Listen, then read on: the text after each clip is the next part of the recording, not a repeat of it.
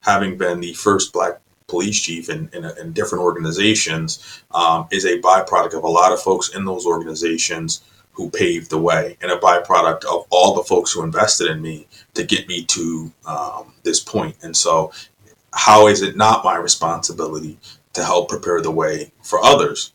The same way people sacrificed for years to get me. They didn't know who I was going to be. They may not have known me, but their work and effort led to this point. Brothers and sisters,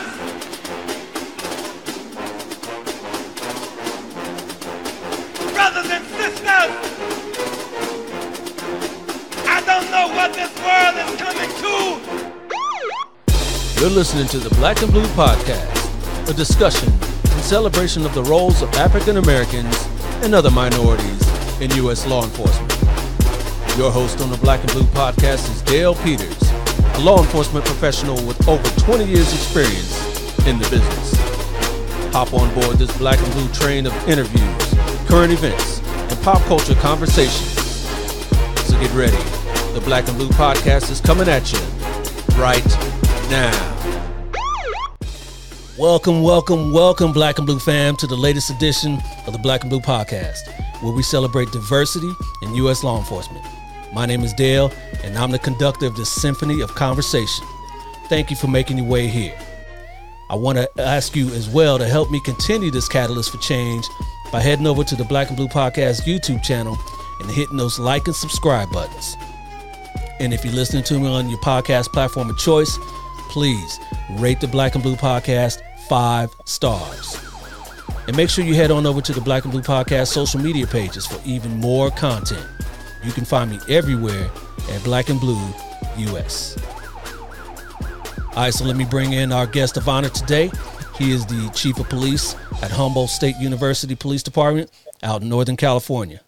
Everyone, let's give a huge Black and Blue welcome to Chief Anthony Morgan.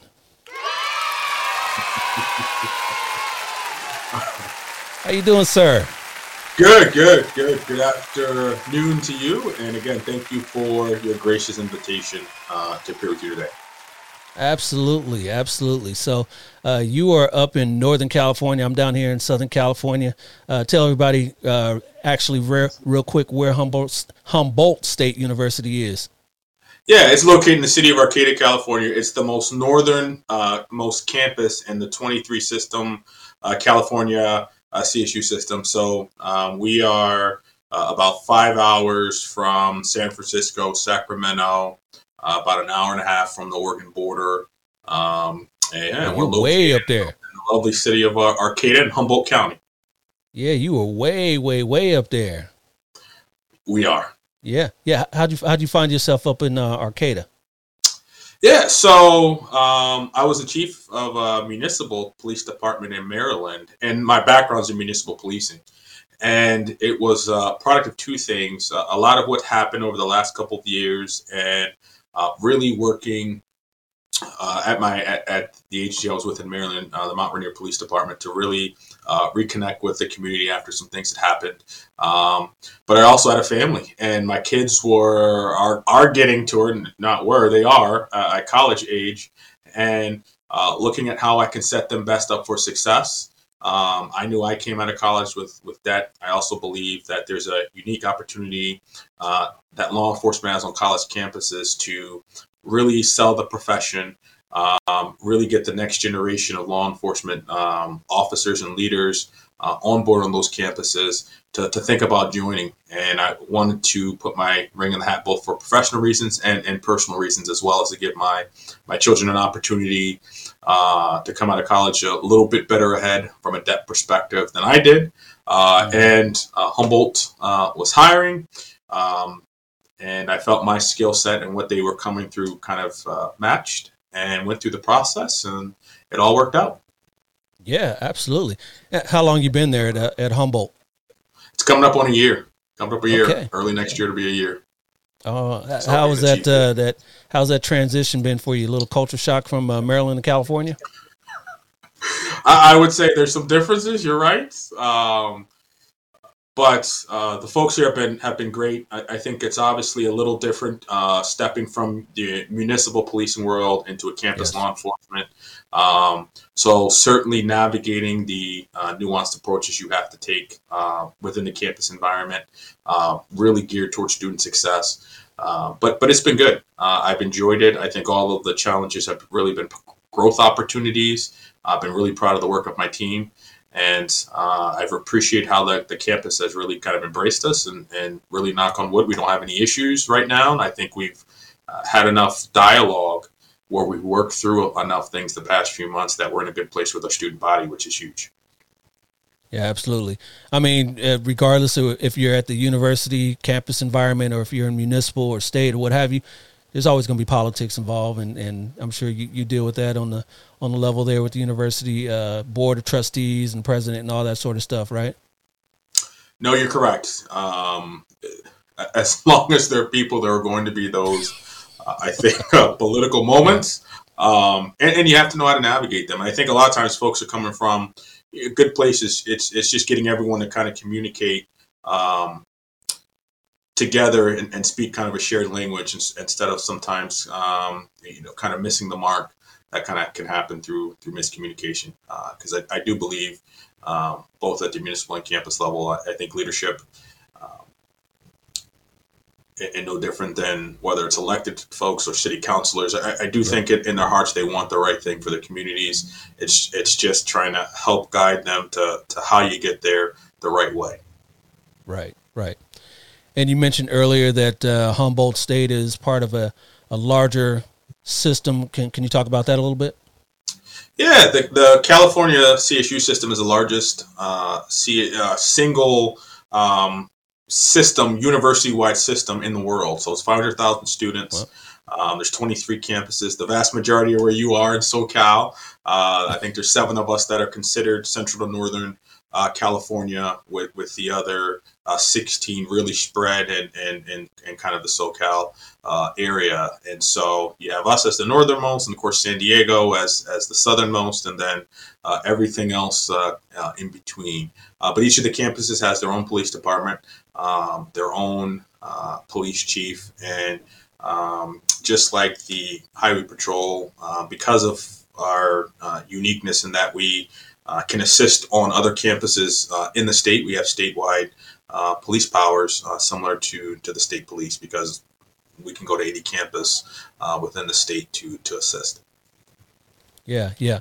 So talk a little bit about your department. You said that each university has their own police department, their own chief. Talk about yours a little bit. What's the size and strength of it? Yeah, so we're made up of both sworn officers. We are also made up of parking officers, dispatchers, of course, other civilian support staff, and we're creating a new civilian position to help us. And it's really based on a resolution students did in 2020. That's a community service specialist. That's an unarmed position. That certainly, when we look at some of those mental health calls or those instances where they're not, violence isn't been alleged, but we can bring someone in to unlock doors, vehicle lockouts, those kind of things to better address a concern from students. And so right now our overall staffing is 24 folks, to include kind of everyone here. We're obviously going to look to grow as we're becoming the third Cal Poly in the state of California. So we'll follow Cal Poly SLO and Pomona as the third Cal Poly here in January of next year. What does that mean? So that for us, that means that it'll be a shift in focus from some of the liberal arts kind of curricula to really focused on STEM and really focusing on engineering and science and math majors and getting that programming, our university-wide program really geared towards those types of degrees, and increasing our postgraduate degree offering too at that STEM level. Yeah, I know some of those disciplines are we in the United States, they've been saying for a long time, we've had a hard time of getting people to gravitate towards, and as a result, we're lacking in that regard. So we have to recruit from other nations. That's why you see a lot of people from India and China coming over to be, doctors and engineers and that stuff. No, you're exactly right. I think the university is known as, because of our demographics, as a Hispanic serving institution. And I know the university, it's important to them to ensure that as this change happens, the diverse nature of the students here stays the same, and it doesn't turn into something that excludes those who have throughout history been excluded. And so I think that's a real positive, and I'm looking forward to seeing the university maintain that commitment to ensuring that there is a diverse student body here that can also, achieve and reach the same dreams and goals that everyone else has. Yeah, yeah. Well, how large is the university population there? Yeah, right now we're just 6,000 students. I know they're Okay. hoping to get to 11 or 12 with the conversion. I know there's going to be a cap at some point. I don't know those specific numbers. But generally, if looking at the other two Cal Polys, they have a number that they kind of stick towards, just because I think you have to have a particular faculty-student ratio to Right. successfully navigate those difficult courses. You guys think you can handle it with your infrastructure there, or is there continual building and all that kind of stuff going on up there? It's going to have to be, right? And so that's the unique dynamic when I learned that the term or phrase "town and gown," right, between when you're an institution and you are operating in a community. Because certainly my experience in Michigan, we had Western Michigan University there, and I hadn't heard that term there. But 100% yes, there has to be a robust improvement in the infrastructure in the area. That includes everything from housing for students to make sure it's affordable, to other amenities and offerings that's going to make them want to stay in the area, and then I think transform the North Coast, which I think is another goal of this, is to really not have it lose its unique identity here as a part of California, but I think enhance it and take things to the next level. Because I'm a big believer, if you're not moving forward, then you're standing still. If you're standing still, people are passing you by. So I think that's some of the necessary changes that need to happen here. Yeah, absolutely. And you mentioned there a second ago affordable housing for your student body population. But, your California and Northern California is no different than the rest of the United States. The homeless population, how does that affect your community, the university community, the Arcata community up there in Northern California?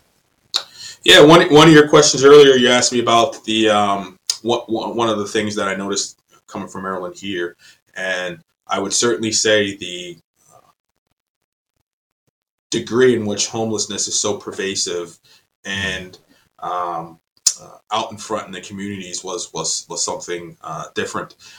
So obviously we don't have a lot of shelters. There's a finite amount of resources, and there are more people who are struggling than the current infrastructure here can support. So it's a challenge. And even on campus, where we have to deal with which the term we use is camping, when individuals are staying overnight on campus and can't. It's a challenging dynamic, and we're trying to approach it from a compassionate manner, because we have students who are suffering from homelessness as well, and so it makes it doubly challenging. But the university thankfully has some resources that we can certainly offer to students. For non-students, we try to certainly advise them of different county resources, but there's something that you have to do in this profession, that's keep your community safe. And so not saying that everyone who is certainly suffering from homelessness, because being homeless isn't a crime, but we do have some individuals who are homeless who take advantage of others. And so it's making sure we're vigilant and we know who is doing what, and we're escorting those individuals out of our campus community. But the greater community, it's a very tough issue. It's one that the folks here have a lot of compassion for them, but we're candidly struggling with as a community. What is the right path to help? Yeah, yeah. I never been up there to that area. Is that more of an agricultural area for farming, and what kind of population is going on up there in Arcata and Humboldt County? Yeah, so something I learned through the recruiting process is, Humboldt, this county was widely known for its, and you bring up agriculture, but a lot of it dealt with illicit marijuana farms. And Oh, really? that still is a industry in this county. One that I know there was a Netflix documentary on that I watched, and some others. So yes, it is still it's an interesting part because when I thought of California, I did not think of at all an area that is more rural. But this area certainly has a farming component to it within this county. But the city of Arcata is very much I would say, the university obviously is a driving force.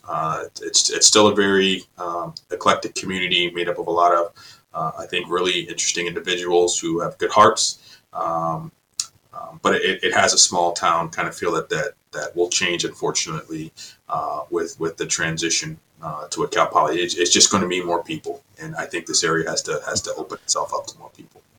Yeah, yeah.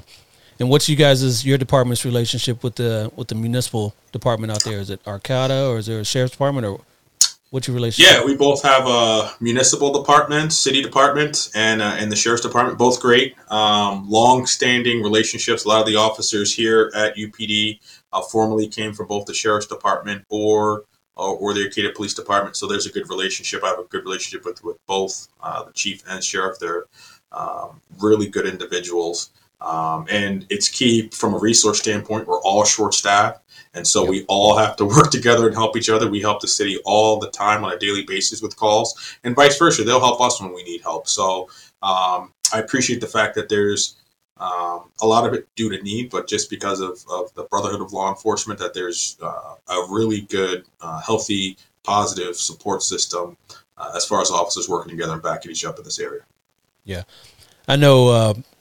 Down here, at least with some of the UCs, they partner with some of the municipal departments, with 2-man teams, one from each department, and they walk foot beats together, around the university and where they congregate, where the students congregate and all that. Do you guys have anything like that up there? Yeah, they're always invited up. Well, one of the formal things we're looking to do next year, especially in our depot, which is one of the two student cafeteria areas on campus, is we want to invite some of the local law enforcement up once a month, just to have lunch with the students and us, and just kind of hang out. The chief of Arcata and I just recently did an open forum with students 2 weeks ago together, where we answered questions and talked about what we're both doing. Collectively and separately for outreach to students and hear their concerns, because obviously when you're in university, you're going to have a number of students who are going to live outside the dorm structure and in the greater community.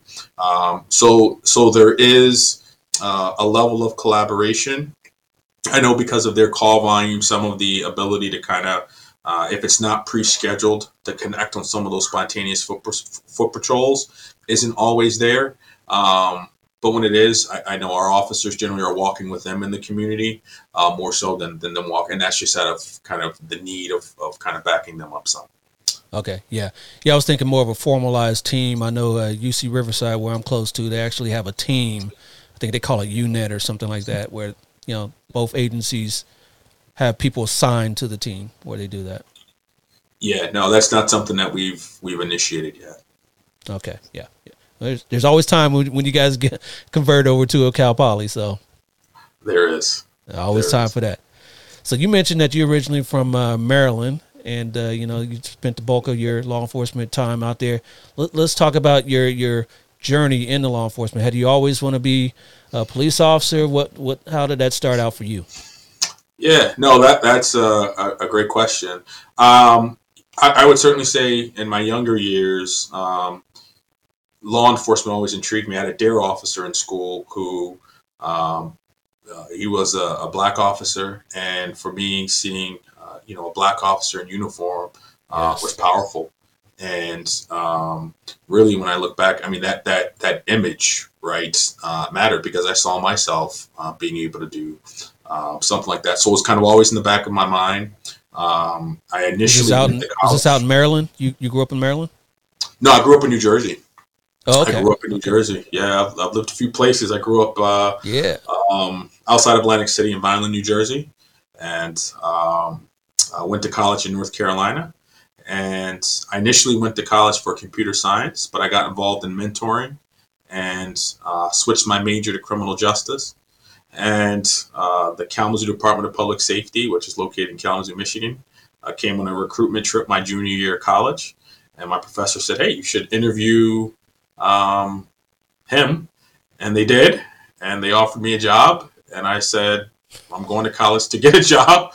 So, yes. So Yeah. I quickly graduated a year early and started my law enforcement career. Initially, I only planned on staying with them for 5 years. I had in my mind, I was like, "Oh, I'm going to go to the feds and, go work in the DA." But I met my wife, and that changed everything. And we started Always does, Chief. kids and um, stayed for 15 years. And my grandmother was very influential in raising me. Lived still on the East Coast, and that's when I went. Decided to put my name in the hat and become a chief, and was able to become a chief in Maryland before coming here. All right. So, how long were you chief out there in Maryland? 3 years. All right. What was that experience like for you? It was. I came in after an incident had happened. So certainly coming into the department and the community, there were challenges. But what I want to say is that the team there, the officers that were there when I came in, because the department had been decimated by scandal, were ready to hit the ground running. They were ready to reestablish relationships with the community. The community was ready to receive the officers, and every initiative that we undertook, I think, helped us to sell ourselves to other officers that we weren't the department that we were in the past. We were able to quickly rehire. We were able to do a number, I think, of positive things with the community, whether it was providing meals on a daily, 5 day a week basis during the pandemic, or creating the detective position and the investigative unit there, and really impacting some of the crime there, and working with DC police on some carjacking suspects and investigations, and other county agencies. It was a turnaround, and I was really proud of the work that every officer there did, and really proud of really how the community embraced us. And really, I think, acknowledged our efforts to try to connect with them. And so it was a positive experience. It was very difficult to leave because so much work had gone into it, and it was a moment of kind of finally seeing your vision play out. Um, but I'm very proud of everyone there, including the current chief, who was the assistant. He was my assistant chief. So very, very proud of the men and women of that agency and what they've accomplished. Nice, nice. And you helping, lead the way to pull them out of that abyss that they were in was obviously a contributing factor to how you got this job out here. So, yeah, helping this agency out as well. So, good work. Love to hear that. So, you being an African American, did you see? You said you saw a DARE officer when you were younger. How about as you were coming up, working as a patrol officer, as as you came up, were there any mentors for you that could kind of pull? And it didn't have to be an African American, but that would kind of help because that's what we're talking about here. But anybody like that to kind of help you along the way? Yeah, I certainly give credit to a couple of folks. One is Dave Thomas, who retired from Kalamazoo Public Safety this year, and Sergeant Will Moore. Both, when I got there, really took me under their wing. Spent time with me. Coming into that community, which was not as diverse as I mean, I went to historically black college and university, so it was very different leaving that environment to come into one that did not have a similar makeup. Um, and so, and then coming into law enforcement as well. And one of the realities for me being recruited from, out of state is, dealing with what, um, why'd they pick him and what's so special? They only brought him here because he's black, right? And that's a reality of what I had to face. And certainly being able to uh, look up to them, to have them invest in me, pour knowledge into me, take time to spend with me to answer questions or show me, hey, this is how you do this is how you do that, was transformative in the way that I grew as an officer and the way I grew as a leader. Because at the time, I don't think they even realized how they were leading and mentoring me and what they were pouring into me based on their experiences and trying to have it be a little easier for me. So definitely those two were extremely impactful on my career and definitely helped me to navigate and be successful and remain positive and always remember that what they did for me, I have to do for others. That part. That part. Yeah, because, you mentioned earlier that, you saw that DARE officer and you saw yourself being able to do that because you saw him. But also not just seeing officers of color on the line level, but seeing officers of color that are on the administrative level as well, on the command staff level. So that, that helps when we can see that we can achieve those levels as well. Have you been able to, you just said you mentor people behind you as well. Have you seen anyone, you just said your assistant chief was able to take over for you. Have you been able to mentor others into positions of leadership yourself? Yeah, I'm a huge believer in I don't even want to call it paying it back. What I believe is um, uh, doing for other folks what was done for me. I'll put it that simply. And so whether it was the officers when I became a sergeant who wanted to take the sergeant's test, here's what worked for me. You can take this pieces. Here's how I studied. Here's things that can help you as you prepare. Here's situations that you can talk about. Here's how I can push you out front in these situations where you can get the credit and you can get the hands-on experience in doing these things. So when you're going through the interview process, you can talk about it. Here's how I can help you with setting up a resume for your interview. And so whether it was helping, the officers that worked under me, certainly that were Black and Hispanic as an officer, and then as a lieutenant, and then all my platoon, anyone who was willing to help, and then certainly in Mount Rainier, which if you were to look at the makeup of the city, it's over 80% Black and brown. Yet the department had historically been 60 to 70% white and only 30 to 20% Black and brown. If you look at it now, it's 80% Black and brown and only 20%. And I do think it's important that folks in the community see folks in the community that look like them in positions of authority. There is something to share. Do you think it was your responsibility to, if you see something in an officer, to bring them along without them asking you first? Or did you kind of think it was, their responsibility, their career? If they wanted to, to ask you for help, you wouldn't turn it down, but you're not going to go out and look for them? No, I think it was my responsibility to help. Now, again, I'm always mindful, folks. You can take what you want from me, and the rest you don't have to mess with, or you can say, nah, I'm okay. You can step off. I can do this on my own. But it's always incumbent when you're in leadership. I think you have to go to people. People aren't always going to come to you. And so right. if I want to help someone be successful, I have to go to help them. I can't wait for them to come to me because I don't know what's in their head. There could be, oh, maybe I shouldn't talk to him, or maybe he wouldn't. How is he going to receive me asking for help? So I'm always big on it's all my staff here. What are your goals? What do you want to do? How can I help you get there? And then what's realistic, and how does that look? And so I believe again, when you're in leadership, because you can close your door and no one can come in, right? Right. Right.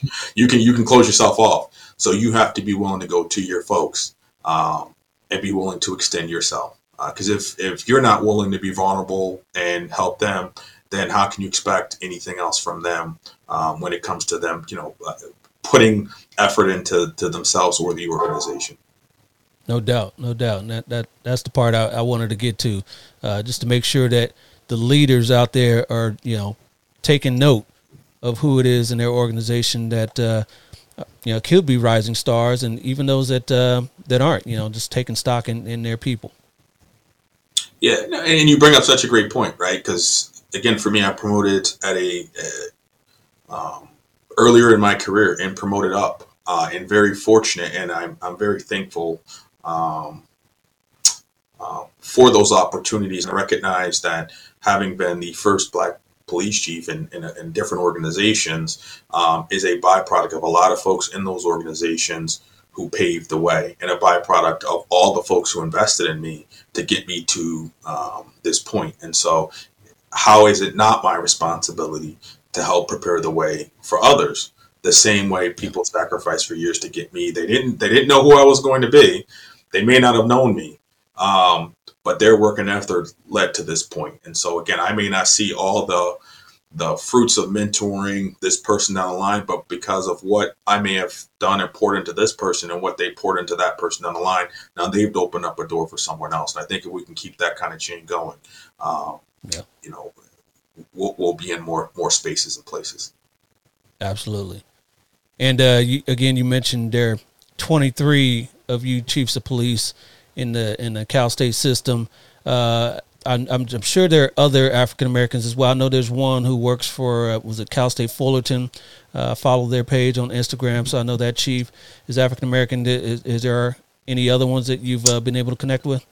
Yeah, the chief of San Francisco State, the chief of Cal State LA, the chief of Cal Maritime, and I'm missing one more. And I apologize. But there is one more. Was it the one from Fullerton I just mentioned? No, Fullerton's chief just retired, and so I know they're looking to bring in an interim. I'm not sure who that's going to be yet. I think it was him. He had retired and come back. Okay. Yeah, and then I'm sorry, Sacramento State with Chet Medicine. That's the other one. He was There you go. Okay. Was newly hired. Yeah. So there definitely is some representation in this issue. But yeah, and another important piece to have in law enforcement so others can see are females. What is the makeup of females up there? What is your responsibility to get females in this profession as well?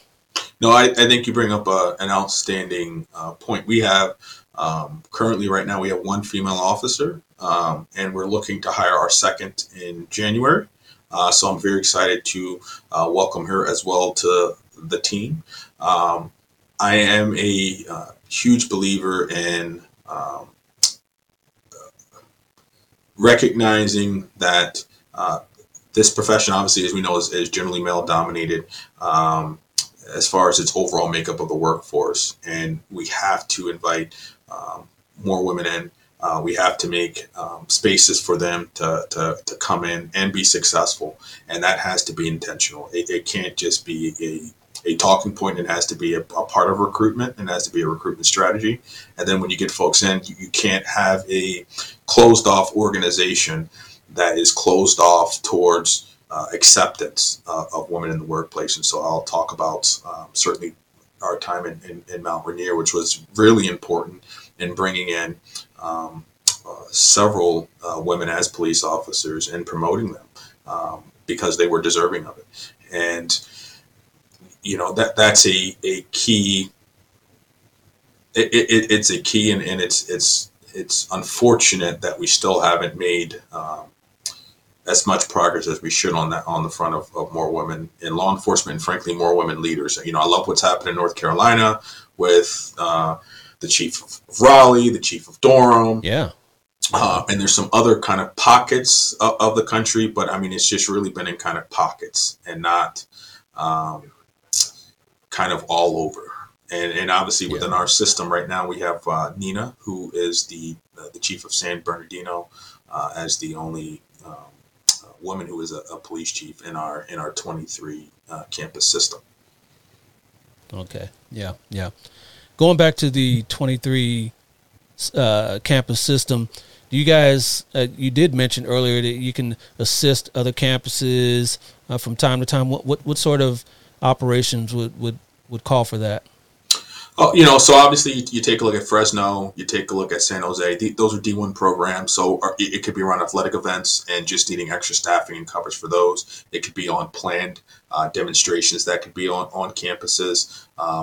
That's probably been the most recent kind of requests for assistance, and it can be from everything from just general day staffing and operations. Obviously, between all the campuses, I think maybe only one is fully staffed. The rest of us are all struggling as far as recruitment is concerned. And so there's just a need to help and support each other just to make sure you can provide coverage for your shifts. It's a little harder for us because we're the furthest away.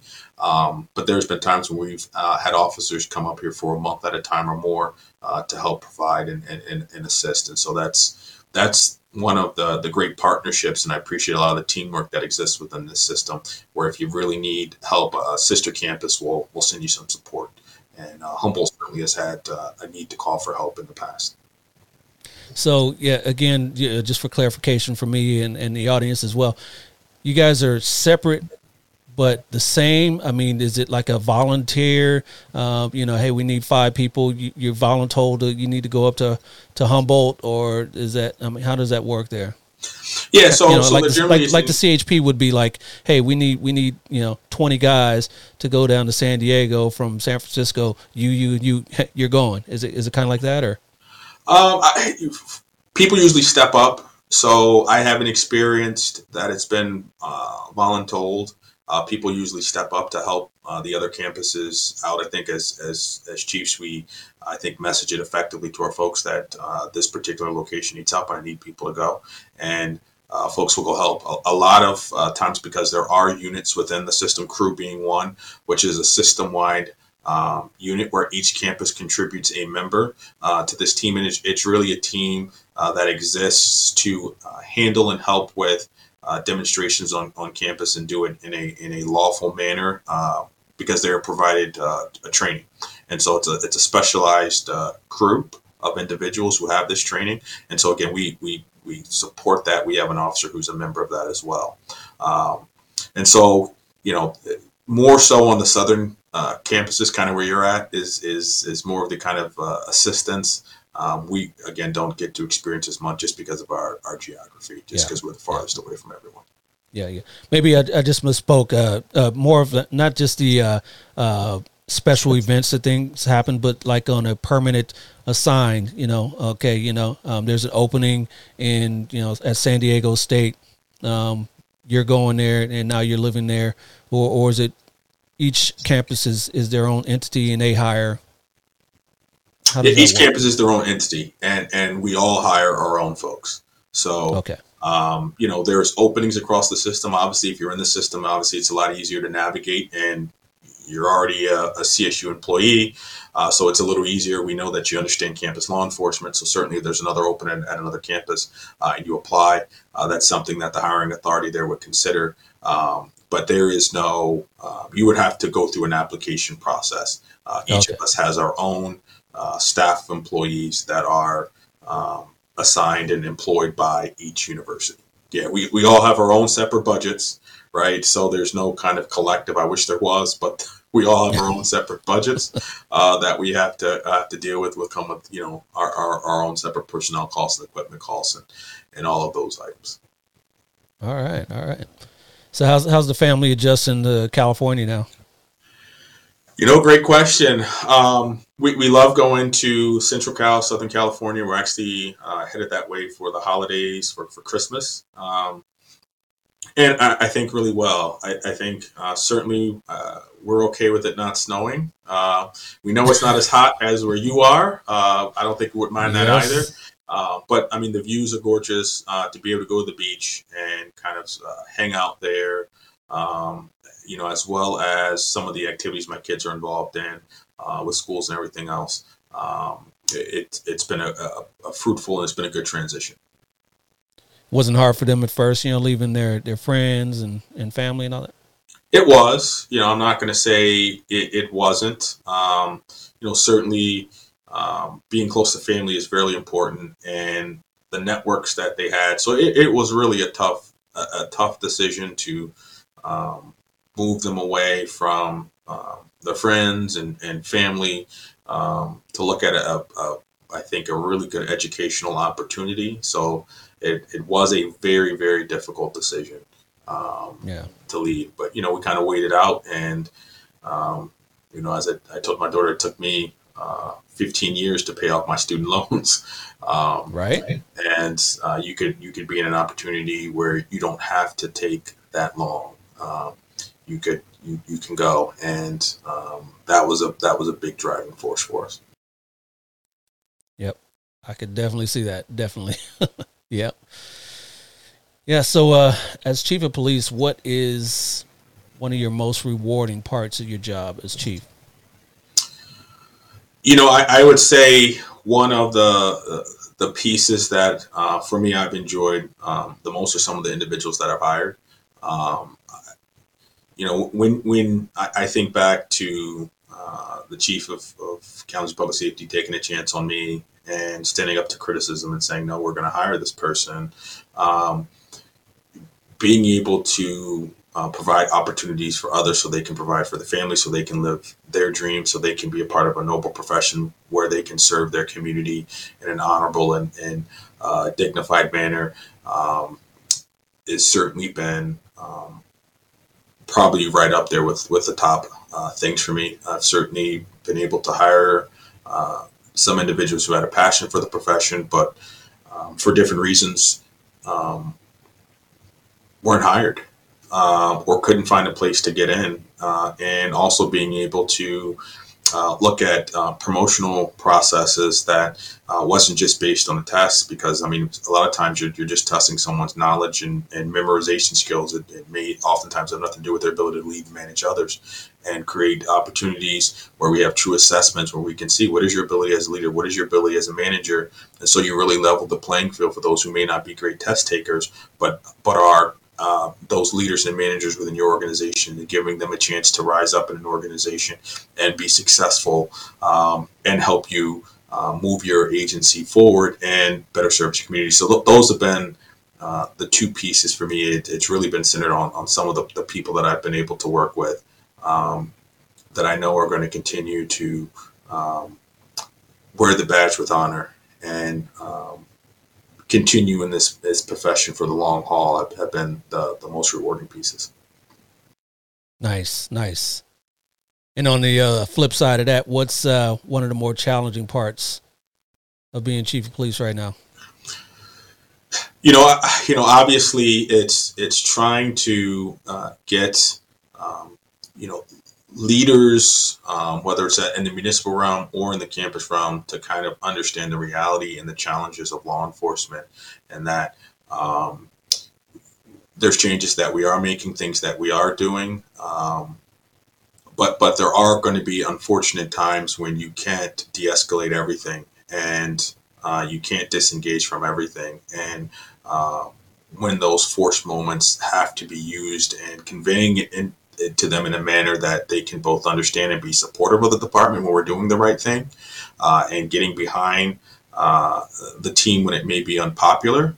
That's a challenge because there's politics behind that, and right. It takes great courage for those individuals to step up and take the political risks, and so that is a challenge right now. Yeah, absolutely. And how did all those events of 2020 and still 2021, as far as protest, we talked about protest, but George Floyd, Breonna Taylor, Ahmaud Arbery, all those things that happened in 2020, how did that affect your organization? Obviously being in a campus, environment, students are socially active, and I think that that's a part of the campus going experience. I remember how I was on campus, questioning things. You're going to question structures, your challenge systems, and so it's taken a lot of communication, which I think is needed, and we should have been doing anyway with students, to give them the why behind our actions, the why behind we have this piece of equipment. And I think really being proactive and engaging them when nothing is wrong, and coming into their spaces and answering their questions. And I think being vulnerable to admit, hey, here's what we're have to work on. Here's what we're not perfect at yet. But here are the good things that we're doing as well, so that they know that their officers and the team are out there doing good things, and you can champion those things. And so it's obviously affected the way we look at training. It's affected, I think, the way we look at internal training too. One of the big pieces here on campus that we've gone under is, if we're going to be here for student success and the values of the institution, we have to be trained to the level to know what those are. So it's really reaching out to our diversity, equity, inclusion directors. We have internal experts on this campus. It's not always going through post and recognizing that there's value in that, because we have to keep our state certification. But there are experts on this campus who are talking about issues on a national level. How come we're not going to them and having them come in and talk to us? And so we've been reaching out to both those experts on campus to come in and train us, and come in with a little bit of humility and willing to learn.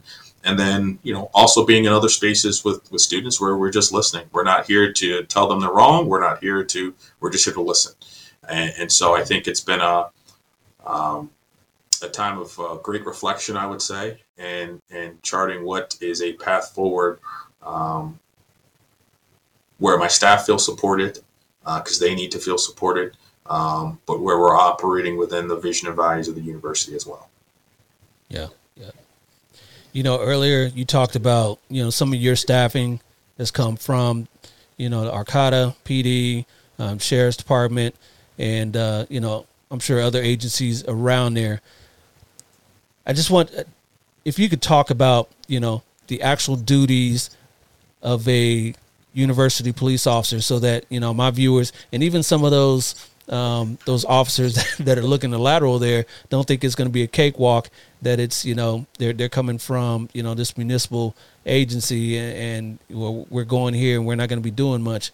Talk about some of your duties, some of the things that you do that are, in line with what other municipal and agencies do, and things like that. No, that's a great question. Or thank you for bringing that up. No, so a lot of it is similar, right? So we're still taking the thefts, we're still taking the vehicle break-ins, we're taking the burglaries. All those things are still happening, and those investigations need to happen.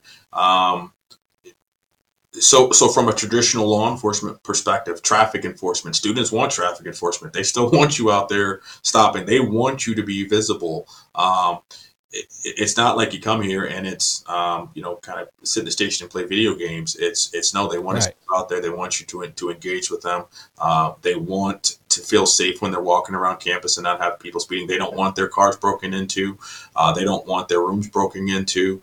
A lot of work on sexual assault prevention. So you're doing a lot of that work. And so you're getting those same things. I would say a big difference is, and I talked about this a little earlier, students really want to know the why behind your actions. So I think there's a lot more respect and acceptance when they're given the why. And so here's why we're doing this particular operation. Here's why we're going to be positioned here. And it's communicating that information out early and giving them really the why. I think that's, for us at least, made all the difference. And so they feel kind of informed and aren't assuming that we're coming from a wrong place or we're singling and targeting anyone. It's, here's why we're doing this, because we've had this many thefts on campus. When we just went through, we had an individual who broke into multiple cars on campus and stole I want to say when we looked at the total value, upwards of $50,000 of personal equipment Wow. from students across campus. And I'll give a big shout out to the sheriff's department at the time who caught the individual at a casino.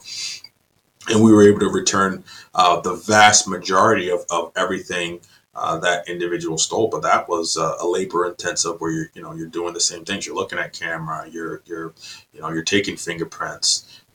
You're interviewing multiple witnesses. You've got multiple scenes. You're going off campus to also conduct your investigation. And then you've got the property recovery and all of that. Those lines, we had hundreds of pieces of items to recover. And so, it's not a retired on duty gig at all. If you're doing that, you're certainly not going to meet the expectations of the community, and it's going to be a tough environment to stay in, to be quite honest. Yeah, yeah. And you have an investigative staff as well that handles and follow-up investigations after patrol as well? So that's something we're building out. Each agency you've been in, that's been something to kind of, or at least been the chief and to create. And so it's no different here. I apologize. Either, but it's something that we're creating here as well. I'd love to have an internal candidate fall into that role versus going outside. And so we have a couple folks internally that have the aptitude.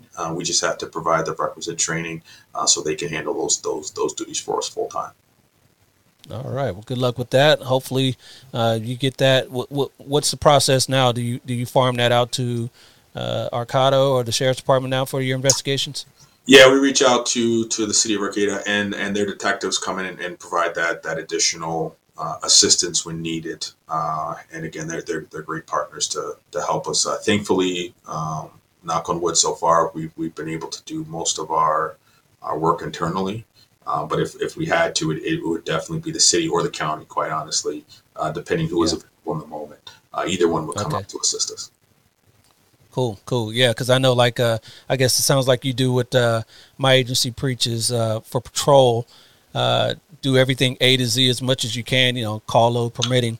So, you do the follow-up, you do the investigation, you write the paper, for search warrants if you need to, and you track down every lead until you can't anymore, and then you can ship it out to the detective bureau. But that kind of develops your skill set. Because like some of the larger agencies, they don't do that. Just patrol comes out, they take their report, and then they put it in the box for detectives to follow up on.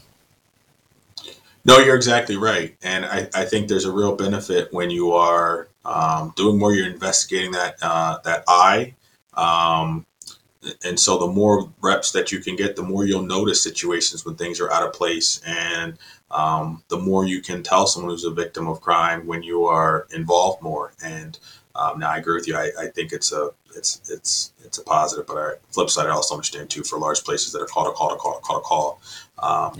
Each agency is going to have what works best for them. Absolutely. All right, Chief, man, this is a great conversation we had with you today. I appreciate you coming on and letting us know your transition from Maryland out to California and how that's working out for you. I'm glad you're out here. You're a Californian now. So what are your teams? You're a Niner fan now, right? No. I'm a Cowboys fan all day long. All day long. All right, let me stop this. We're gonna beat the Saints. We're gonna get to 8-4. Okay, good luck with that. And I'm confident that you guys aren't going to catch the Rams. Aren't they falling apart? It's still a few more games. Three in a row now. Yeah, 3 in a row they lost. Yeah, just so. Yeah. That Stafford signing, I don't know. It's not looking like it was in the beginning, the first 7 games. But hey, whatever. And my Lakers, they're not looking as hot as your Warriors now. So now you're a Warriors fan too, right? I will say, I'm a huge Steph Curry fan. I just love everything about his work ethic and how he makes those around him better.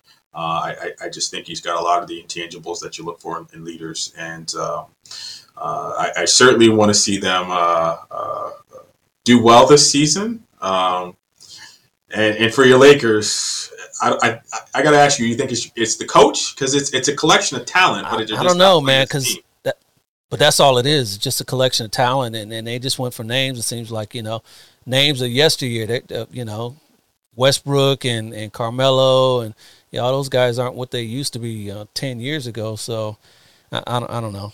We just went for the names and not the actual talent. So.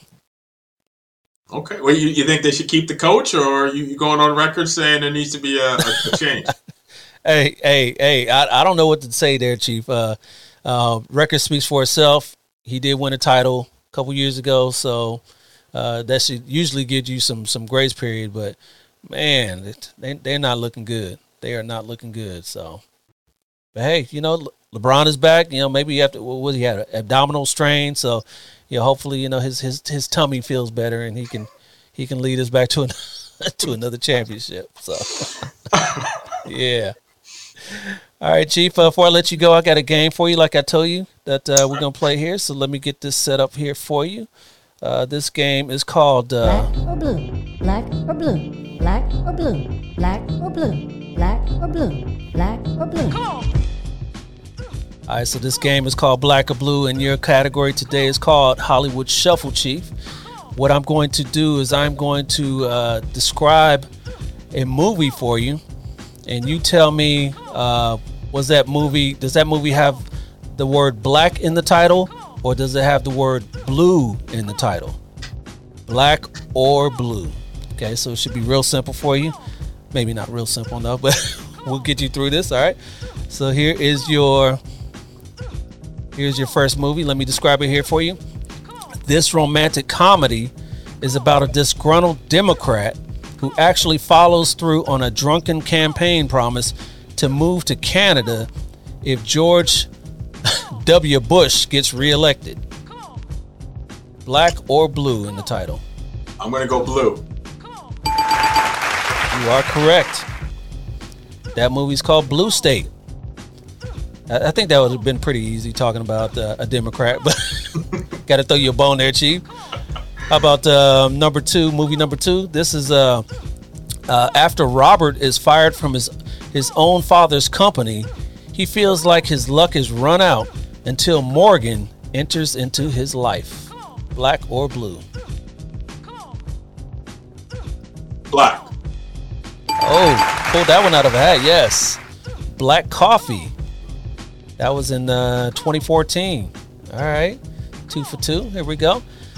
Here's your third one. Natasha Romanoff confronts the darker parts of her ledger when a dangerous conspiracy with ties to her past arises. Black or black. blue? Yeah, you know that one. Black Widow from the Avengers fame. All right, you're doing real good here, Chief. Here's your next one. Movie number 4. In the Victorian period, 2 teens are shipwrecked on a tropical island in the South Pacific. With no adults to guide them, the two make a simple life together, unaware that sexual maturity will eventually intervene. Blue. Blue, yes, indeed. I'm sure you remember this one, The Blue Lagoon, a few years ago with a young Brooke Shields. Doing really well here. Movie number 5, a child of a middle-class home with solid moral values is lured into a world of crime and corruption. Black or blue? That's a good one. I'm going to go blue. I'm not sure, though. I'm going to go blue. Oh, wow. Pulled that one out. Blue Hill. I have no idea about that movie. But, I Googled most of these movies here but for the game. But it looks like a good one. I remember the dude, what was his name? Alan Payne. He was in, yeah, I remember him. What was he at? Was he in New Jack? No, he was in one of those movies. He was in New Jack. Yeah, he was New Jack. Okay. Wesley Snipes' brother. Or not yes, real brother. That's right. Yeah. My brother's keeper. Yeah, I remember that. Yeah. Movie number 6. A woman dedicates her life to seeking revenge after her son is killed by crossfire as Japanese gangsters perform a hit. Black or blue? Oh, I know that. Black.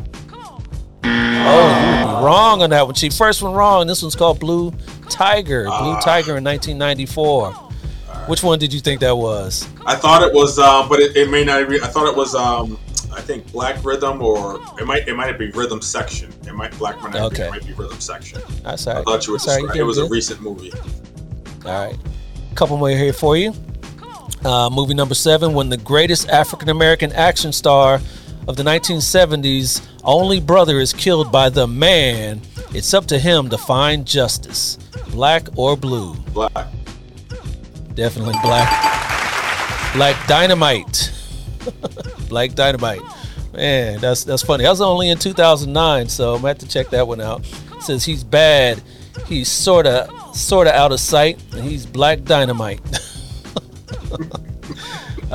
Movie number 8, an African American police officer from Colorado Springs, Colorado, successfully manages to infiltrate the Ku Klux Klan with the help of a Jewish surrogate, who eventually becomes its leader, based on actual events. Black or blue? Black. That is definitely black. Black Klansman with John David Washington. I love that movie. And Adam Driver. That's a good movie. Have you seen this one?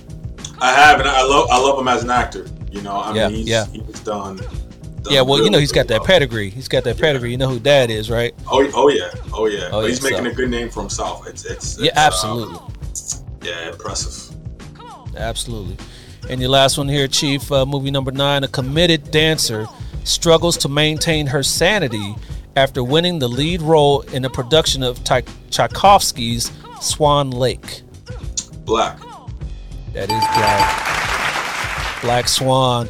I remember when Kobe was calling Pau Gasol the Black Swan thing. You remember that controversy they had, but they got through that. Hey, but you got more right than you got wrong. Actually, you only got one wrong, so we're gonna call you. All I do is win, no matter what.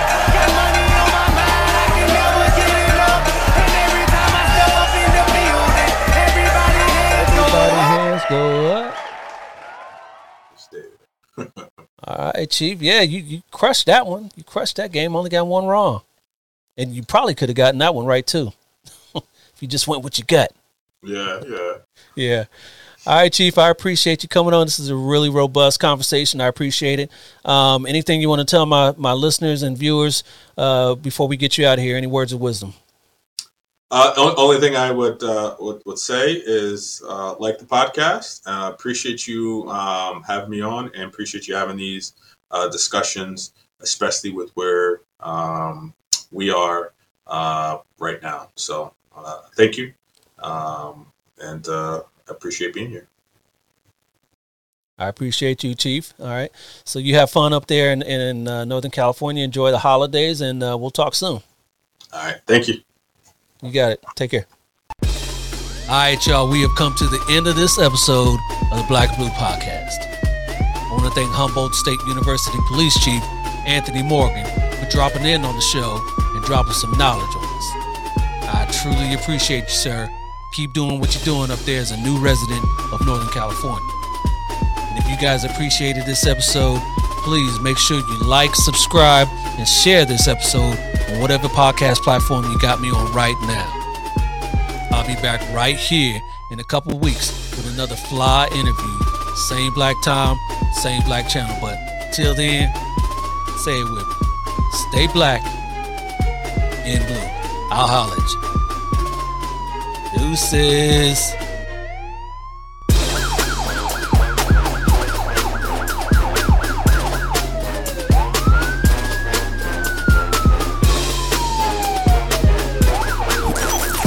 This has been a Maitre D Entertainment presentation.